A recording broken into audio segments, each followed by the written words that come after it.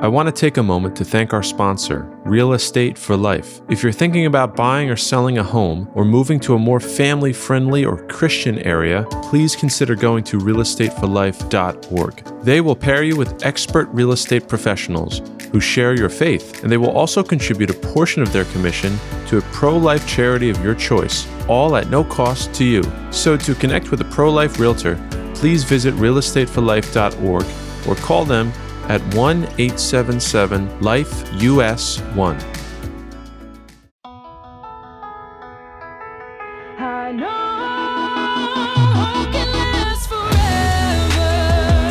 Hello and welcome back to A Reason for Hope.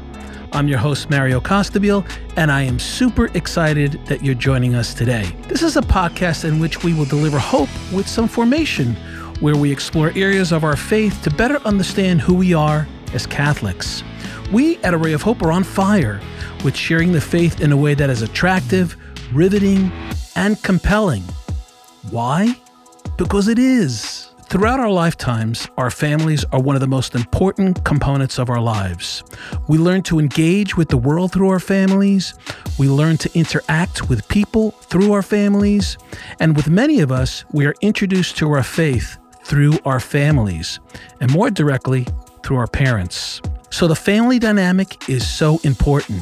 It is the foundation of who we become as young people and then adults. So I'm super excited about our guest today. She's married to someone that we interviewed in an earlier episode of A Reason for Hope podcast, theologian and author Scott Hahn. So my guest is Kimberly Hahn, and what an amazing woman she is. We're going to talk about her insight on the family dynamic and how to keep our families Catholic. A lot of people have personally reached out to me about this subject, and we've gotten a lot of emails on it as well. So sit back and relax, and welcome to A Reason for Hope. And here we go.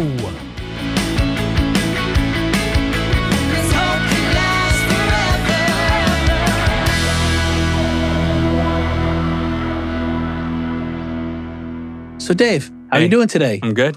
Good. Yeah, things are pretty good. That's awesome. That's good. That's good. I'm super excited about today's podcast. Our guest is Kimberly Hahn. And as you know, we've had Scott Hahn, and I've interviewed him many times. So interviewing her was a real treat for me. And they're so different. And we really touched base on some things that are dear to her in her heart. And we really talked about family and the importance of family. That's great. She's been really doing so much good for families, and particularly trying to help families learn from biblical wisdom about how to go about their family life. So she's real and she's practical, but she draws her insights straight from God's word. So that's really wonderful. So family is actually God's idea. You know, we forget that, right? And there is a sacred order to family. God established this order, and it is necessary if the family is going to be all God created it to be. God reveals this to us in the scriptures. Yeah, so I'd like to share a few ideas about this. In St. Paul's letter to the Ephesians, I think we see this sacred order of the family. Sometimes, by the way, this sacred order is called a hierarchy. Now, that has a negative connotation to a lot of people, but it really shouldn't. It just means that there's an order that God has established. So in St. Paul's letter to the Ephesians, I'm looking particularly at chapters 5 and 6, we see a few things. The first thing we see is this exhortation to husbands and wives. Be subject to one another out of reverence for Christ. So who is the one really that both the husband and the wife are under? They're under Christ and the law of Christ. So they love each other in a particular way. They are towards each other in a particular way because of Jesus, because of who Jesus is to them. But notice there's this mutual subjection. And what does that even mean? Well, what that means is that each is looking to the good and the needs of the other. So the husband is looking to the needs and good of his wife, the wife looking to the needs and good of her husband. And so that mutual subjection is really me placing myself at the service of the good of my wife and her placing herself at the service of my good. So that's the first thing I think we can pull in this hierarchy. The second thing is this line that often gets a lot of bad press, but I'm going to go for it anyway. Wives, be subject to your husbands as to the Lord. For the husband is the head of the wife, as Christ is the head of the church, his body, and is himself its Savior. As the church is subject to Christ, so let wives be subject in everything to their husbands. Now, it's very important that we avoid two extremes. One is the extreme that somehow this means that the husband is a ruler of his wife, right? Whereby she has to do everything he says no matter what, without any conversation at all. And yet the other extreme that views this simply as a product of the historical time period Paul was writing in and not really relevant today. So there's these two extremes. Hey, want to help make this podcast better? Go to our survey URL in the show notes and leave your mark on A Reason for Hope. I think this is a great quote, and it's a little bit lengthy, but it's a worthwhile quote from Pope Pius XI in an encyclical letter, Casti Connubii. And he talks specifically about this subjection. He says this: "This subjection, however, does not deny or take away the liberty which fully belongs to the woman, both in view of her dignity as a human person and in view of her most noble office as wife and mother and companion. Nor does it bid her to obey her husband's every request if not in harmony with right reason or with the dignity due to wife. Nor, in fine, does it imply that the wife should be put on a level with those persons who in law are called minors, to whom it is not customary to allow free exercise of their rights on account of their lack of mature judgment or of their ignorance of human affairs. But it forbids that exaggerated liberty which cares not for the good of the family. It forbids that in this body, which is the family, the heart be separated from the head, to the great detriment of the whole body and the proximate danger of ruin. For if the man is the head, the woman is the heart. And as he occupies the chief place in ruling, so she may and ought to claim for herself the chief place in love. Again, this subjection of wife to husband in its degree and manner may vary according to the different conditions of persons, place, and time. In fact, if the husband neglect his duty, it falls to the wife to take his place in directing the family. But the structure of the family and its fundamental law, established and confirmed by God, must always and everywhere be maintained intact. So Pius XI in Casti Connubii is saying what Paul was saying back in Ephesians is a fundamental law and structure of the family, right? But you notice how he's also careful to make necessary qualifications. So I think that's an important aspect of this sacred order. Wives, be subject to your husbands. However, here's another one. The husbands have their charge, right? Husbands, love your wives as Christ loved the church and gave himself up for her. Husbands should love their wives as their own bodies. He who loves his wife loves himself.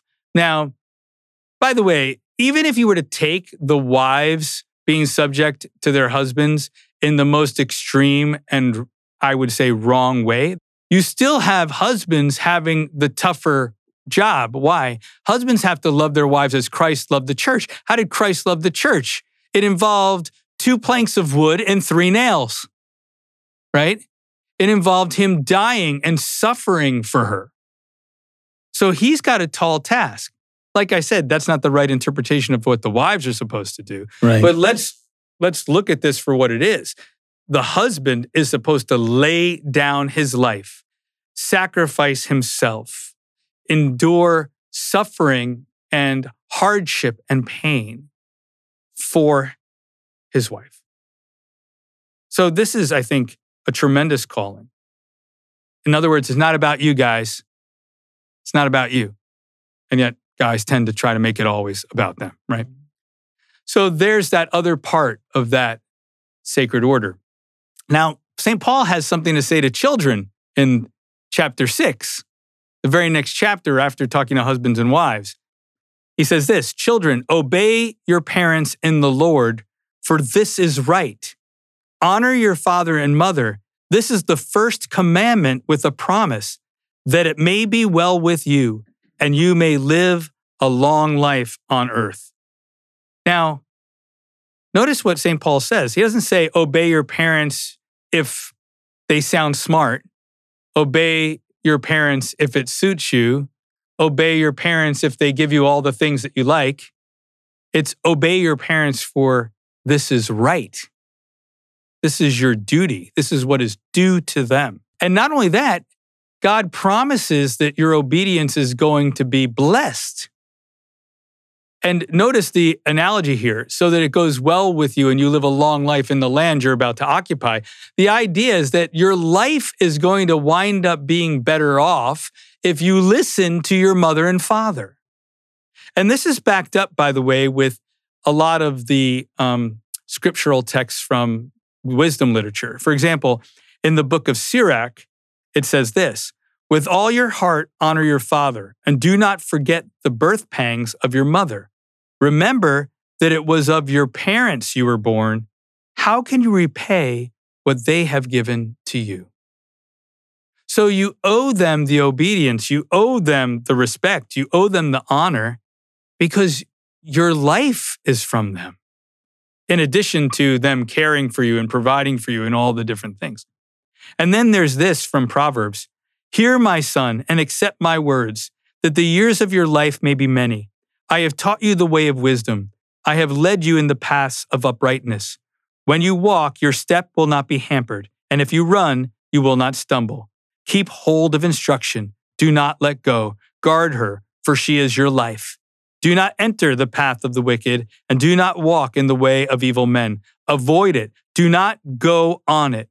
Turn away from it and pass on." And so you see right here that listening to your parents is supposed to guard you from falling, from stumbling, supposed to allow you not only to walk, but to run freely. And by following the wisdom of your mother and father and heeding their advice and their counsel, first and foremost, obviously, being obedient to God and being trained in godly wisdom, because that is the parent's job, but also even following their practical human advice. I think there's a sort of trust there in your parents' love for you that you need to have. You trust in their love, you trust in their wisdom, you trust that they have more life experience than you, and you accept that and follow that, even if you don't completely understand it. And God says it's going to be better for you if you do that.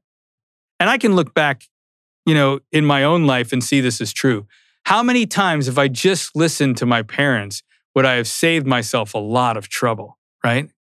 And I think that every kid should maybe ask themselves that question. If I had just listened to what my mom and dad told me to do, would it have gone better for me? Now, there's a final part of this exhortation from St. Paul. He just gets done talking to children, and now he turns to fathers. "Fathers, do not provoke your children to anger, but bring them up in the discipline and instruction of the Lord."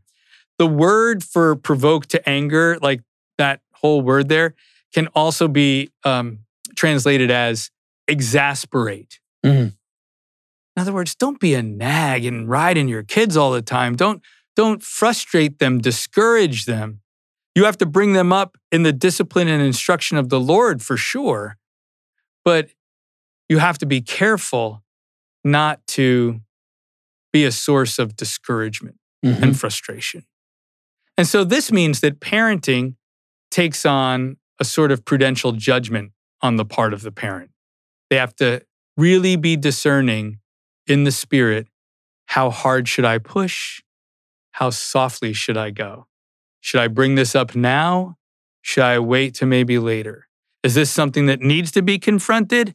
Is this something that I can let work itself out? These are all things that I think parents have to do, because if you're just constantly on top of your kids all the time, they're going to get frustrated, and then they're not going to want to follow your lead. They're not going to want to listen to your instruction. That doesn't mean that you exasperating them gives them justification for not obeying you. No, we have to go back to that other part, because it's right you should obey your parents. Mm-hmm. But nonetheless, you don't want to give them reason to want to disobey you or run in the other direction. So I think that's a really good word to parents who maybe in their zeal for the good of their kids are a little overbearing. And I know that I need to be mindful of this myself. So I think that's an important word. I think that the key idea that can sum all this up comes from St. John Paul II. In the Theology of the Body, he says that gift, or the sincere gift of self, is the existential content inscribed in the image of God. That is, that being made in the image and likeness of God most fundamentally means that we were created to make the sincere gift of ourselves, to give ourselves for the good of others. Jesus himself reveals this by emptying himself, even accepting death on a cross, right? So within the family, you have various relations of mutual giving. You have the husband giving himself fully to the wife. You have the wife giving herself fully to the husband. You have parents giving themselves together totally to their children. You have children giving themselves to their parents, maybe by way of obedience and following their lead. Yeah. And then you have the children who should be serving one another and learning to give the gift of themselves to one another. And so the family becomes a great school of love. And yet this is reflected in its sacred order that you can find in the scriptures. So I think it's amazing that the scriptures just don't contradict. I mean, you've got passages from the Old Testament, Proverbs, you got Sirach, you got St. Paul. It's great that it's balanced. You know, sometimes people think it's swaying one way or the other, but it's so balanced that it's the intention of God and how He wants the family to work, really, and how He wants marriage to work. And it's been affirmed by Pope after Pope. Right. So I think that this is an important thing. This is just a truth of what the family is. Amen. And just like if kids followed the lead of their earthly parents, things would go well. I think we do a lot better in our culture with regards to marriage and the family. If everybody just started listening to what God said marriage and family are about and started to follow His sacred order for it, we'd actually find a flourishing society as a result of that. Yeah. Instead of a lot of the mess we find. Amen. Thanks, Dave. Great reflection. Thanks. Peace, my brother. Peace. We are all called to be good stewards, whether that means making wise financial decisions for our families, for our parishes, or for organizations that we may advise or direct. Owning gold and silver is easy, and we're happy to be partnered with St. Joseph's, who has exclusively focused on helping families protect their wealth in gold and silver for over a decade. Their pricing is very competitive, and their dedicated retirement team was recognized last year as only one of 2 dealers in the nation who meet the stringent criteria of integrity, value, and dependability by an independent trust company. Take the steps today to protect your family from potential financial stress and allocate some of your hard-earned dollars to gold and silver as good stewards. Go to www.stjosephpartners.com/Array of Hope to learn how you can protect your loved ones at this important moment in history. Again, that is www.stjosephpartners.com/Array of Hope.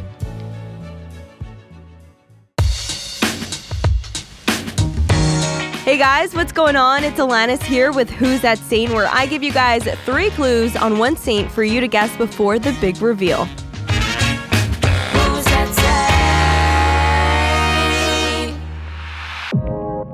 Clue number 1. The saint was never properly beatified or canonized since he was born before both practices, but the church does in fact recognize his sainthood. In fact, every year on his feast day, we celebrate with a special blessing at Mass. I'll share more about that once you guys figure out who that saint is.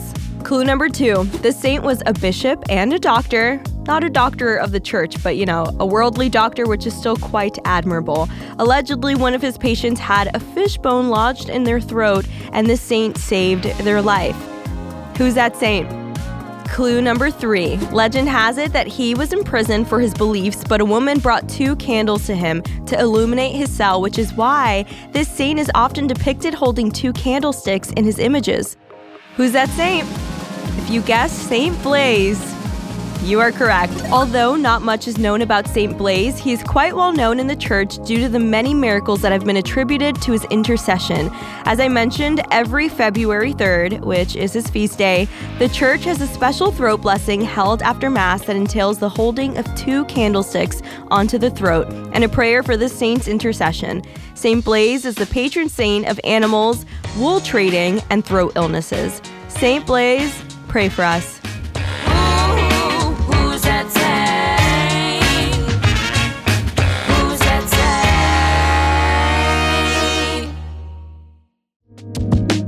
Hey, we love that you listen to our Reason for Hope, and we want to make it better for you.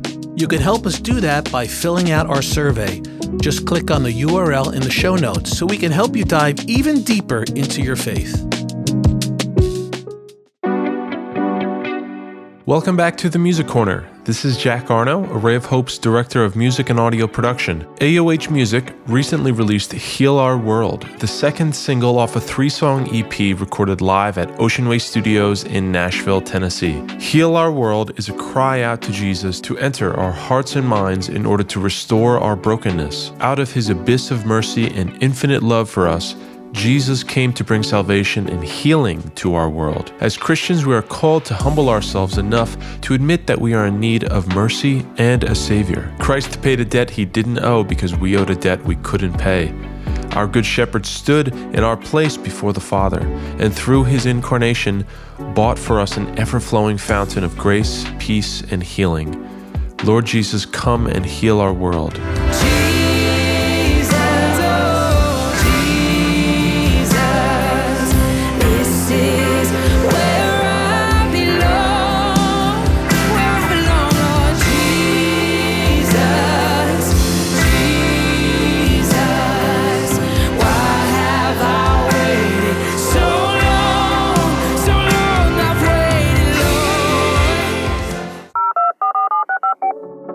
Our guest today is Kimberly Hahn. She is an American Catholic apologist and author, and a member of the Steubenville City Council. She was born into a Presbyterian family, and her father was a minister.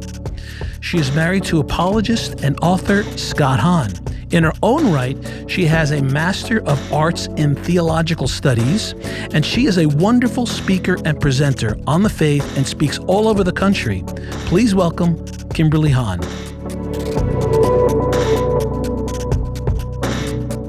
So it's so great to be with you here today on this podcast and in this show.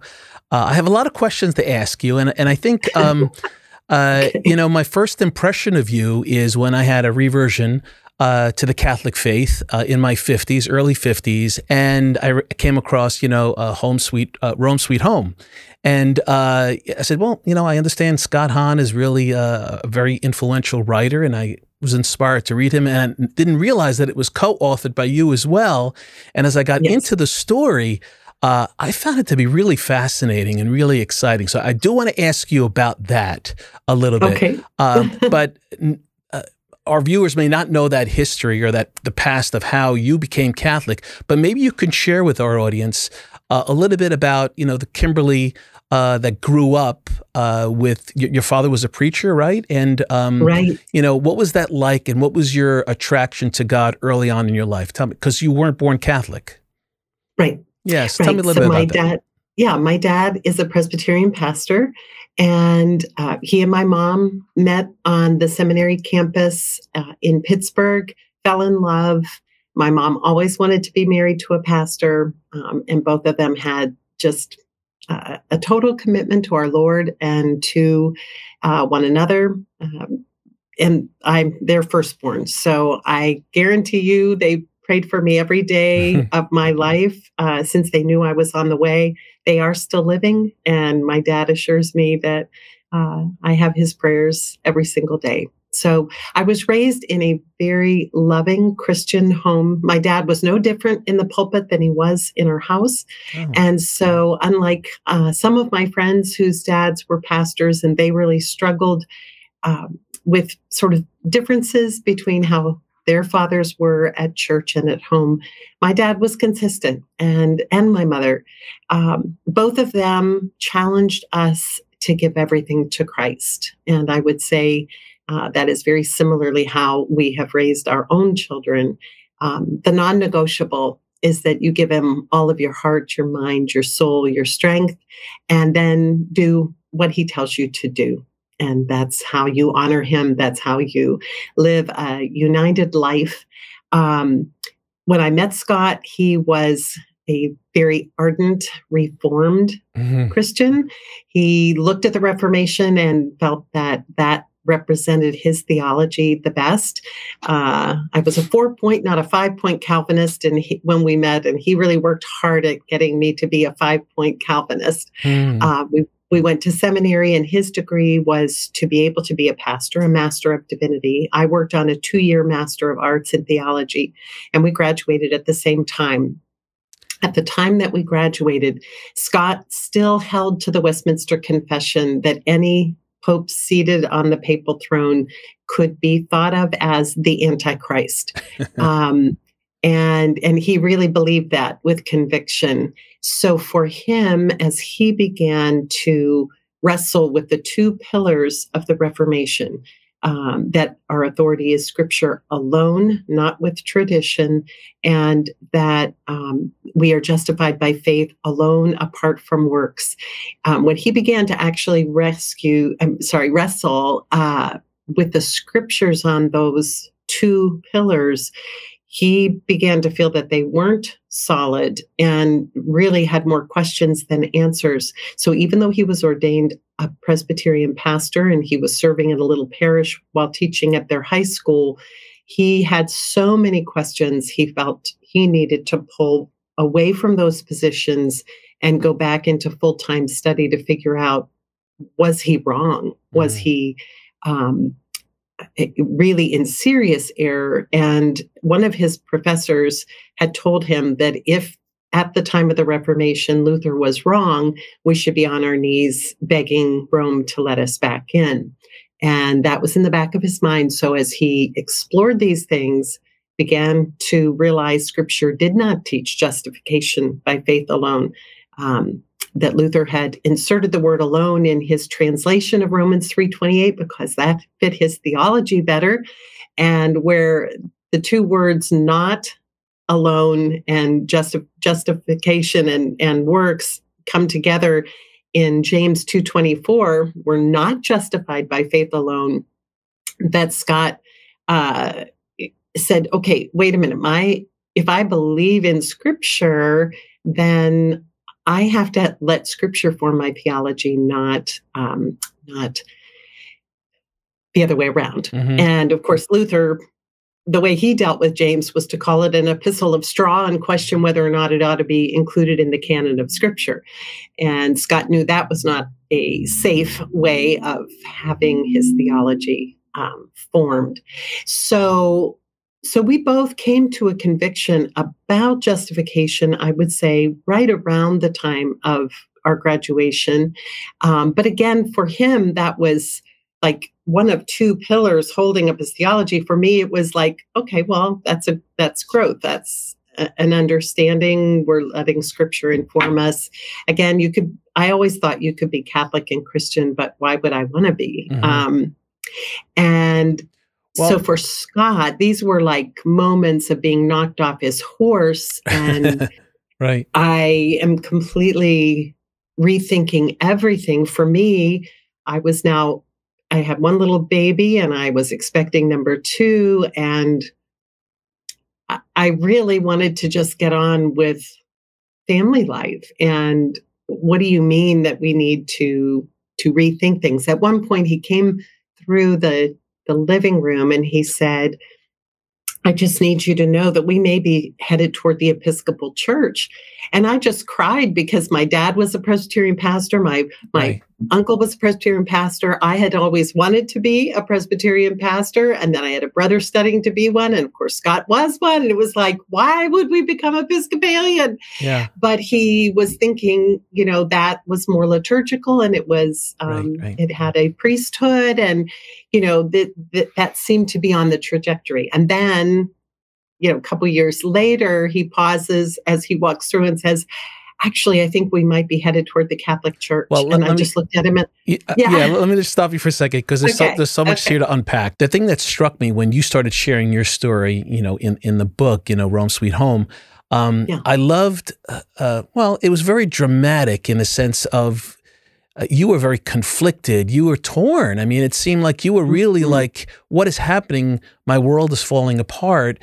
Here I have, I was raised by, by a pastor. My husband, I mean, I'm paraphrasing, of course. I read this book probably 10, 15 years ago.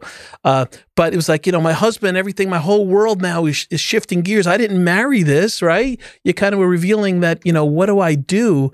And there had to be a component of where you sort of raised your arms up to trust, to trust that something is happening to my husband. Because there was a time where he even felt like, is this going to wreck our marriage? I mean, he was, he was kind of torn and didn't know where it was going to go. So I want to bring the listeners and the viewers back to that moment where, what was going on in your heart, in your soul? What was God telling you with this conflict and how you came to the church yourself? Yeah, it felt like abandonment. I would say for Scott, he wanted to make sure that he was planting his family squarely in the church Christ founded. And as that sort of horror story for him became more of a romance, and he felt like drawn into the fullness of the faith in the church, that's where he wanted to plant his children and our family. And for me, it was, okay, so you've come to a realization you can be Catholic and Christian. Why would we be? I wanted to share life, Christian life as I understood it, with our children. And so it was a very deep level of conflict interiorly. I would say I could tell it was a very difficult journey for Scott. It wasn't like he simply wanted to make life difficult for us. He had no idea what this could mean. Could he even be a theologian in the Catholic Church if he came in as a Protestant? Could he be trusted? Would he be trusted by people? All he'd ever wanted to do was serve our Lord and teach the truth. Scott tried a lot of different tactics, to have different conversations. And at one point he said to me, ask me anything. And I said, if I ask you anything, I know you'll be articulate and you could persuade me of anything. And so I don't want to ask you questions. And he said, so if I can convince you of anything, then basically you're saying I have nothing to say. I mean, and for him, that was a tremendously difficult position because, of course, he did come to deep realization of why he was making this momentous change and wanted to share it with me, wanted to share this at the core of our family. I mean, there are just so many layers of challenge in all of this. What I did believe very deeply, I'd come to a conviction before Scott, actually, when we were back in seminary about the issue of contraception. Without going into detail about it at the moment, I came to a conviction against it, that I didn't believe that was a Christian response, and shared all of my information with Scott, and he joined me in that conviction. And I really believe that the Lord used our responding to truth in a profound way, laying the foundation of greater respect for the Catholic Church and eventual seeing the fullness of the faith. So when I discovered that I was expecting, my first thought was, oh, I'm pregnant. It's my birthday. And I just found out I'm pregnant with our little girl. And then how is this child going to be baptized? And I wrestled for months. And I just came to Scott about 6 weeks before she was born. And I said, since you're the spiritual leader of the home and we both believe in infant baptism, can you set up a baptism in the Catholic Church for her? And when we went, I didn't know if the priest would even think I was a Christian. Wow. And it was that important to me that she be baptized. And so we went, and of course, he was very gracious. He treated me every bit as a Christian. And the prayers over her, I'd never witnessed a Catholic baptism. They were just so beautiful. Everything I would have wanted her to be prayed for. Now, in his little homily, he was talking about baptism, and I was like, oh, God, don't confuse my little boys with all this nonsense, and he invoked saints. It was like, oh, we shouldn't be talking to these dead people. I mean, in my spirit, I was certainly fighting, But at the same time, all I knew when I left there, I didn't know what God had done for Hannah, but I knew that he had opened my heart in some way. And my dad had challenged me. My dad, who had no interest in my becoming Catholic, had challenged me that I had to keep praying all the time, yielding myself completely to the Lord. And he said, do you pray every day? Lord, I'll go wherever you want me to go, do whatever you want me to do, say whatever you want me to say, and give away whatever you want me to give away. And a little sarcastically, I said, Dad, I don't pray that prayer these days. It was probably a month or so before Hannah was born. And he was genuinely surprised. He was like, Kimberly, honey, you can't tell God where you will and won't go. Like, this isn't about you becoming Catholic. I don't think you'll ever become Catholic, but you've got to keep Jesus as the Lord of your life. And, if it had been Scott, I would have thought, oh, it's just another tactic, to try to get me to become Catholic. But coming from my dad, I could hear it, but I couldn't imagine praying it. And so he said, just pray every day for the grace to be able to pray that prayer. And I thought, okay, I can do that. And when I prayed it, it was about 30 days. When I prayed it, my thought was, I'm saying to Christ, okay, I'm just going to follow Scott like a moron into the Catholic Church. I'm just giving up. And that isn't the way God acts. And when I prayed it, I really sensed him say to my heart, the cage that you thought I was going to lock you in is the cage you've been putting yourself in. And now you've unlocked the door, and I want you to come fly with me. Like, I want you to study all these things and find out what is the truth. And I felt it was like an invitation from the Spirit in a whole different way. So that was probably 1 year into Scott being Catholic. We moved to Joliet, Illinois, and he watched the children so I could spend some time and study. I met with my brother, who was studying to be a pastor, and his senior pastor. And after a few weeks going over justification and all the different passages, they bowed out. They basically said, we're feeling some confusion by what you're presenting. And I'm like, fight for me. It's what's the truth here? And my brother's words were, I'm studying for my ordination exams, and your questions are messing up my mind. It's like, well, look, if it's true, then I'm not the only one who has to wrestle with this. And he was like, yeah, okay, but I'm not doing this anymore. So I really was on my own in a lot of ways. God, of course, was directing me to various books and articles, and I did have some ability from my study and master's work to be able to do research. But it was still 3 years of wrestling and praying and coming to some new convictions. And then, having that sense as I sat in Mass of it's only making sense because I'm being sucked into the void.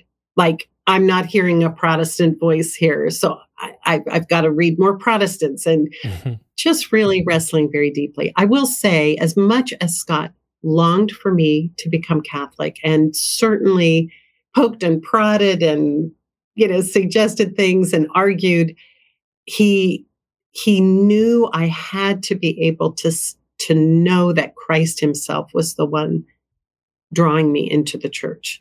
It was not a smooth process. And there were conversion moments where certain things made more sense than others.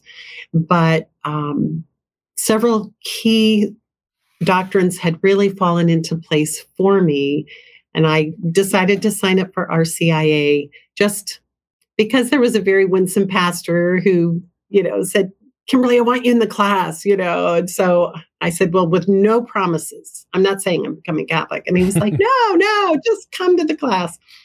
And it was a night out, for me. So Scott had to put the kids to bed, and that was kind of nice. And I did have more understanding than several of the people in the class. So I could see where I was on the journey compared to others. And, but I really did not think it would be that soon. And on Ash Wednesday, I dropped off our children at my sister's so I could go look for housing in Steubenville. Scott had been given a position at the university and we needed housing. So I went and I was just doing kind of a general prayer in the van. Lord, what do you want me to give up for Lent? And we normally did, things that are like chocolate and pop. And I didn't hear a voice, but I really sensed the Lord said, I want you to give up. I want you to give up you. And you believe many, many things. You can trust that the church will keep teaching you, keep guiding you. I want you to give up. And because it was so clearly to me, the Lord and not Scott, I said yes. I said yes with all my heart. And beautiful. It's great. I talked to Scott that night. He was out in California at a conference, and he said, people are asking, what do you think about your wife? I'm praying for her. And he said, no pressure, but I would love to tell them what you're thinking. So then I relayed that story. And I said, it is going to be this Easter. And we both just wept over the phone. Hey, if you're enjoying this interview, be sure to check out the full video version on the Array of Hope channel. Subscribe for free at watch.arrayofhope.net. Then download the app by searching Array of Hope on your mobile device, Apple TV, or Roku. It's a beautiful story, Kimberly, and I could see how, often God does this, right? He brings us to our knees. He offers all kinds of confusion. He puts a desire in our heart to seek him out. And I could just see as you're sharing the story and I'm reliving what I read, he certainly had a purpose for you and has a purpose for you. And the work that you're doing today is evidence of that. It's so good. It's so powerful, and you're affecting so many families and marriages. So, that's how I was drawn back to I'm a cradle Catholic, but I had a period where I left and came back. And, essentially, the Lord brought me to my knees just in confusion, wondering, what's the deal, So sometimes, the Lord creates these moments in our lives only to bring us closer to him. And sometimes with our viewers and listeners, sometimes when we're struggling, we have to remember that if there's any remnant of faith left in us, there's a reason why things are happening, and God is always working. And I always share this with my team. You live your life forward, but if you recognize the grace, you understand it backwards, and it's beautiful. And I wanted to ask, much of your writing and ministry seeks to encourage Catholic married couples and families, especially Catholic mothers. How did you discern the Lord was calling you then, once you became Catholic, to do this kind of work? Yeah. Well, I had always taught Proverbs. Well, I shouldn't say always, but I had taught Proverbs 31 several times in my home among college students. And then in Joliet, I wanted to share these thoughts. And of course, there were so many additional insights in becoming Catholic. So when we came to Steubenville, and I was a new Catholic, I did a Bible study on the Rosary, and that was fascinating. I would never have imagined that would be the first Bible study that I would do in our home as a Catholic. But of course, there's so much scripture behind every one of these mysteries. And so it was a beautiful experience for me to go deeper in my faith and deeper in understanding and praying the Rosary with this group of women. But then I thought, I really want to challenge them about being Catholic wives and moms. And so I would have Bible studies in my home between 50 to 100 women would gather. And now many of them have their children returning to Franciscan University. So it's been over many years that I've done this. About every 3 or 4 years, I would offer this study. And the more I taught it, the more I thought, well, if I could put it in book form, I could reach a lot more people that will never be able to stop in my home for a Bible study. And so I was thinking it was a book, and I took all my materials on a retreat. And when I returned home, I said to Scott, it isn't one book, it's 4 books. And I think we should videotape the Bible study. And he was open to the idea, but we had to wait until someone could make a big donation to the St. Paul Center to make it happen. And that happened about a year later. So I filmed 24 Bible studies, and 6 of them are in each of 4 books. So that is, and now I'm just beginning to work on a 5th one that will focus on grace-filled grandparenting. And I think this is so important. You know, Vatican II has this call to holiness, the universal call to holiness, and that married people are not left out, that in our vocation, we have been called to live faithful lives. It needs to fit our vocation. So it's not that my home's a monastery.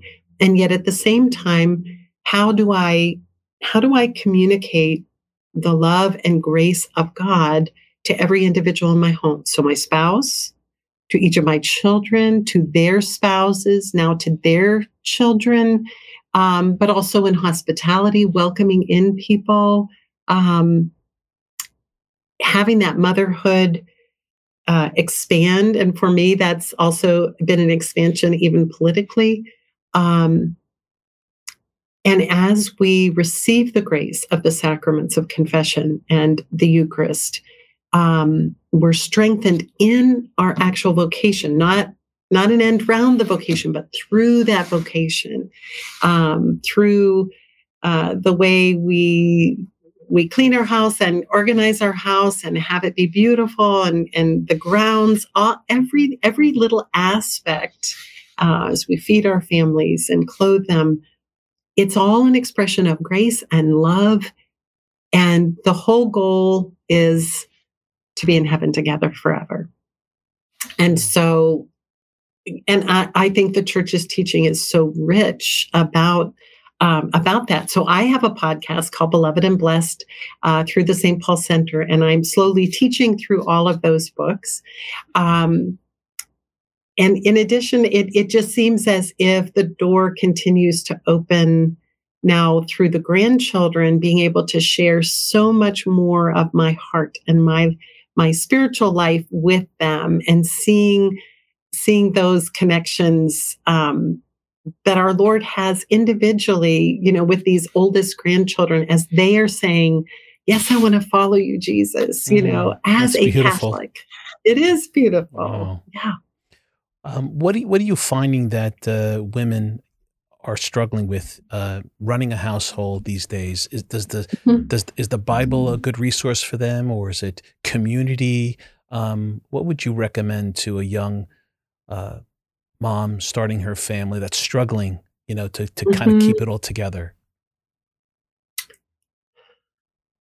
Carving out some time for some individual prayer. It is amazing how when moms even set the alarm to get up 15 minutes earlier, some little child in the house hears it and seems to be eager to join. So I think at times you need to appeal to your spouse. Look, for me to have 15 minutes of prayer, I just need you to be able to hold the baby or manage the things so I can actually step away and start that day with the Lord. My first spiritual director said to me, each night when we go to sleep, it's a little bit like a small death, and in the morning, it's a little bit like a little resurrection, and we need to be reminded of who we are in Christ. And I think it's so important to recognize I'm a daughter of the King of Kings before I move into action and try to be a channel of grace to all those precious little people. As much as you can include the children in prayer. I think that's really powerful and important. So we had a morning prayer ritual that just, it took place before we did school. And I homeschooled for 26 years. But Scott and I, we'd have breakfast and everybody's dressed. And then we would meet in the family room and we would, go through several different things. So a morning offering, we would read the gospel of the day and talk a little bit about it. We would read a saint of the day and we would read about a country and pray about that country. And then we would do prayer, little to big, just talking to Jesus, extemporaneous prayer, not lengthy. And then we would close with some rote prayers, and Our Father, a Glory Be, a Hail Mary, and Scott would bless the children. And then we were off just to our school time. We did an after dinner decade of the rosary after dinner until enough of the littles became big. And then Scott said, okay, now we want to do a full rosary, and just really recommend, incorporate prayer into your family life. We also made daily mass as much a priority as we could. I would say we averaged probably at least 3 a week. And I think it's important when you hit the teen years to do 2 different things. One, let them know that this is what the family is going to do. And they can say, even in the Hahn house, oh, do we have to go to mass? And it's like, we don't have to.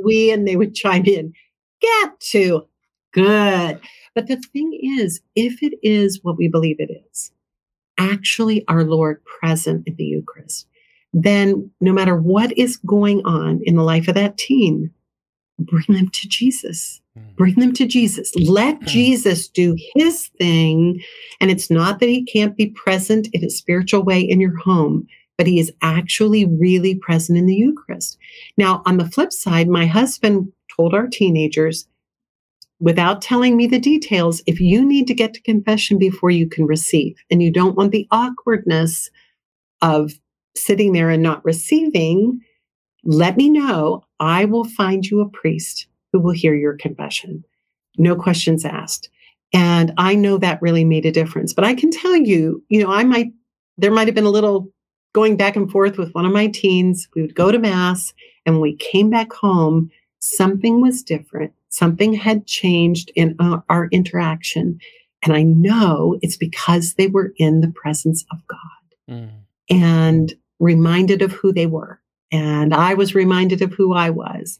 And there were times with little ones that I could feel like all the grace I just got has already evaporated. It's already been spent before we walk back out that door, And don't pinch your brother. Don't do this. Don't do that. Take him out. But it was better that we were there than not. Right. And I had some friends who said, well, in the teen years, we just don't press it. We just, they have to go Sundays. That's it.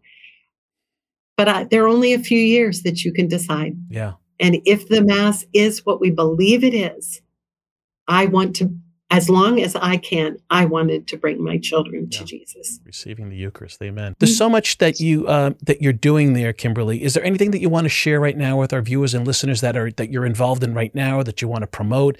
I know you talked about your podcast, Beloved and Blessed, which is an awesome podcast. Any books that are on deck? I know you shared your latest book. You want to talk about that? Well, there is a lot on my heart about grandparenting. And there's some beautiful saints that I've been reading about who had tremendous influence as grandparents. I do think when we use the phrase, all I can do is pray, we haven't really understood how powerful prayer is. And I was challenged, I felt by the Lord maybe a year and a half ago, that I needed to pray much more individually for every one of my family members and working my way down. And I start with my parents, and then Scott, and then, all my adult children and those who are married, their spouses, and then the grandchildren in birth order, where I take each day, I offer my rosary and Mass for that individual child or person. And that's just been a really powerful way to pray. I also have a journal for every grandchild. It's something I wish I could have done in the thick of raising 6 children, but I just didn't have the time. And I don't meet very many parents who do. But as a grandparent, I feel like I can do this. And so as soon as I know a child is on the way, I begin a journal. And in the journal, I just share my heart that day. So I don't make a commitment to how frequently I will write in their journals. But I share my walk of faith. It might be a scripture I memorized that day that I want to share it with. When I've just been with them, I will reflect back on my time with each individual child, what it was like. You're 8 years old and these were the things that were of interest to you. And we talked about this. And it's just been something very special. Sometimes I'll take the journals and I will trace their little hands or feet. Mm-hmm. And I think probably I haven't decided if I'm giving them the journals when they're 18 or when they're 21.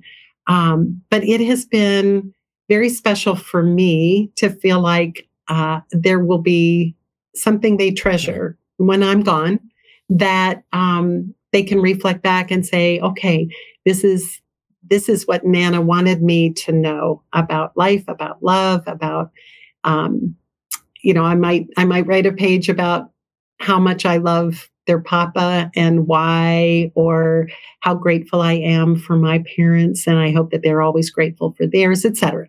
And because I start a journal as soon as I know that a baby's on the way, we have had 10 grandchildren miscarried. I have not known beforehand for all of them, because sometimes they're kind of waiting to share the good news and then they find out the baby dies. But in several times, I've already started the journal. And when the child is miscarried, I give that journal to the mom and dad and just say, this is this child's journal and I want you to have it. And I will reflect on the value of every soul and my own sense of loss with that little one. And it's so part of what I hope to do in writing a book about grace-filled grandparenting is to talk about not just my experiences, although I want to share that. We have 21 living grandchildren. Wow.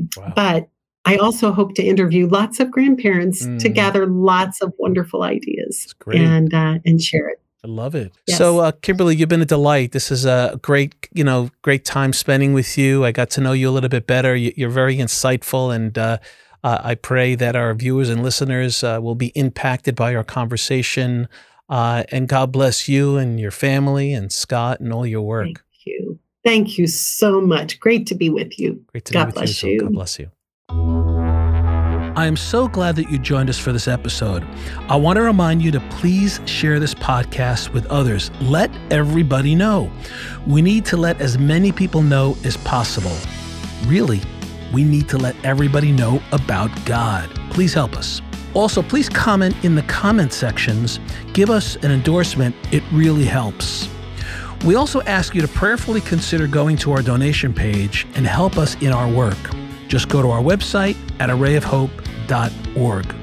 Also, join us on social media. It keeps us connected to our faith through our music, our videos, and daily reflections. There's lots of great stuff to share with you all the time. We pray the Divine Mercy Chaplet daily on Instagram at 3 p.m., so please join us as we all pray together as a universal church. Our guest next time will be Father Carlos Martins. It's going to be really informative. And lastly, please engage with our sponsors. They have been vetted by us here at Array of Hope, and you can directly help share in the efforts of the Universal Church and spreading the gospel. So thanks for joining us today, and there's always a reason for hope. This is Mario Costabile. Until next time, peace.